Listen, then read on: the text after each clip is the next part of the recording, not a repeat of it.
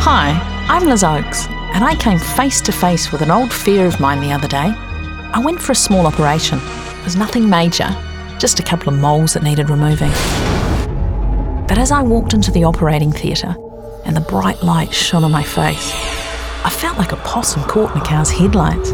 My chest felt all tight and my breathing went shallow. The surgeon said, "You look anxious." Well, a flood of memories came back of being rushed into surgery for an emergency C-section. The joys of childbirth. Just the reminder of it was like some black hairy monster climbing out from underneath the bed covers. So I told the surgeon how I was feeling. As soon as the words were out of my mouth, I stopped feeling afraid. The operation went well. Before I knew it, I was out of there.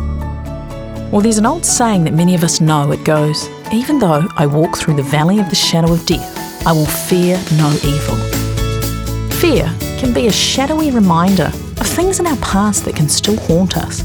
And the greatest lesson I learnt that day in overcoming my fear was recognising why I was feeling afraid and sharing with someone how I felt. For me, it was the equivalent of shining the bedroom light on the black hairy monsters from my childhood. The fear had lost its power over me. Thanks to New Zealand On Air. Visit scrubcutter.com.